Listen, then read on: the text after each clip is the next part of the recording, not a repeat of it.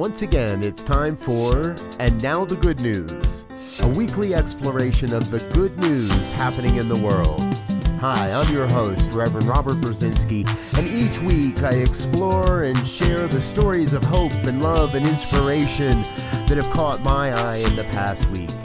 We'll explore exactly how we can create a world that works better for everyone. So get ready, it's time. And now, the good news.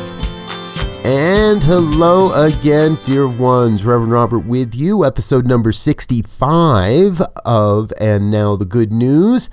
I've got a great collection of stories to share with you today that really remind me we are creating a world that works better for everyone, and in many ways looks very different. Story coming out of California today in the aftermath of the wildfires and the forest fires that are happening there. There's a nonprofit. Their name is American Forests. I got a feeling we're going to hear a lot of them in the future. They're helping us to take a different look at how we help Mother Nature recover after forest and wildfires. Now, they're taking their strategy by looking at how nature operates rather than how a machine would operate. In the past, reforestation often followed a strategy of planting pine trees in even-spaced rows and lines, pines and lines they call it. That didn't really serve very well, and we have to take a new approach.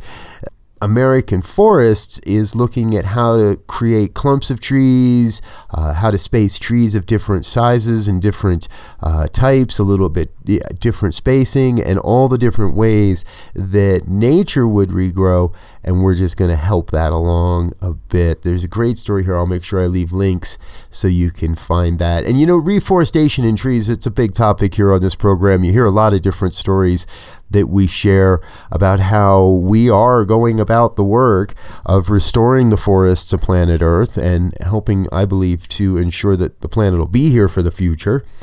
And this is another story in that nature. Singapore, there is an effort happening to plant 1 million trees between now and 2030. Now, we've heard this 1 million tree number thrown around in a number of stories over the last year or so, and oftentimes their goal is a little unrealistic. 2030, that's a bit more realistic. So Singapore and a consortium of organizations and groups are all coming together. It's a very lengthy article here. I want to just make you aware of it, and I'll invite you to check out the link to go visit and see that as well. All right, changing tactics here just a little. I found a couple of robot stories that struck me. And the first one seemed like, wow, why haven't we had this before? The first robot firefighter in America has officially deployed in downtown Los Angeles. This is a pretty wild-looking piece of machinery here. It's the Thermite Robotic Systems 3. They call it the RS3. They have some video of its first appearance. Doesn't look like it actually pumped any water, but it does have the ability to pump over 2,500 gallons of water per minute onto a fire.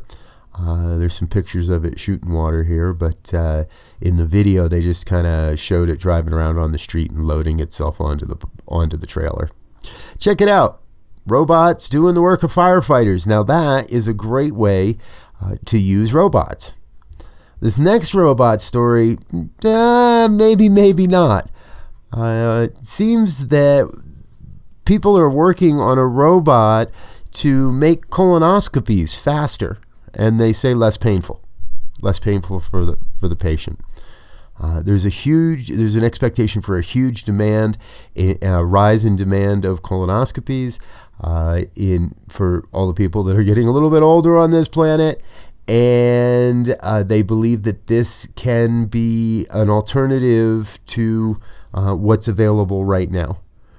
The paper was published in Nature Machine Learning, and it has been tested on artificial colon models as well as pigs. Sorry for the pigs there. The robotic arm is controlled by a joystick, And it really does look like this is going to be the future of how we detect colon cancer. And, colon cancer is one of those things. There's a 90% survival rate over 5 years if you have an early diagnosis. So it's all just about making sure you're being tested. And if this makes it easier and I guess more effective, well, all right, there's our future, folks. The scientists, the robots are going to do the things that we don't want to do ourselves, I guess. Here's another very interesting story I found. Scientists have found a way to create transparent wood. And then that becomes glass. It's got so much of less of a carbon footprint to put together to create it, and they soak these balsa tree wood. They soak it in a chemical composition and then inject it with polyvinyl alcohol. It's a synthetic polymer, and it turns it transparent. There's a short video here that also shows how it happens. This is in partnership with the University of Maryland, among others, and they're making transparent wood. It's not glass, it's transparent wood, but it's going to compete with glass. A lot easier to create, a lot cheaper to create, a lot stronger than glass. It absorbs heat and is less permeable than glass. This looks like interesting stuff for the future of how we create wood glass, better insulated. Pretty cool stuff. And we have all these things in the world that we have to do something with. Right? We have to change the way glass is being made. It no longer serves in so many applications. We have to reconsider how much wood we're using for homes and other building materials. One of the things people have been thinking about for a while now is, what are we going to do with all these solar panels that have been produced? Well, First Solar, which is America's largest solar manufacturer, has been thinking about this for quite a while now, actually. And they are looking at how they can recycle the panels they've already created and produced, and how to ensure that they produce panels that become recyclable and that they can continue to use again and again, break down and use the materials again and again and again. It was back in 2005 that First Solar established the very first voluntary state-of-the-art recycling program for its solar stations. They have more solar stations all over the planet, with 70,000 panels that are being installed every day. This is definitely something that's got to be on the radar. And it is.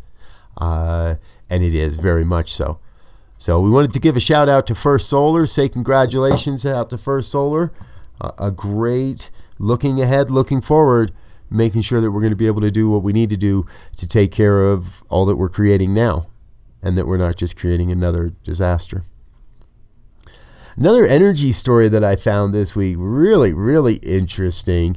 This is from the Beijing Institute of Nanoenergy and Nanosystems, the Chinese Academy of Sciences. And scientists there they've invented a nano generator. And what it is it uses wind energy to create power. Now, it's on a small scale right now, but they're able to create power just by strapping this thing to someone's arm and letting them take a brisk walk down the beach.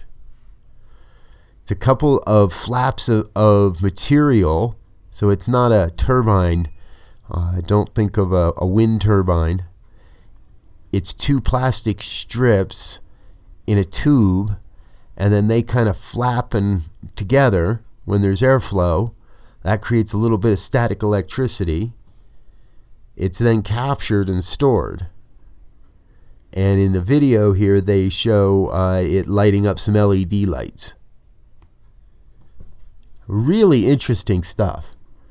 It says that even a gentle breeze can create energy, but that the optimal is between about 8 and 17 miles an hour.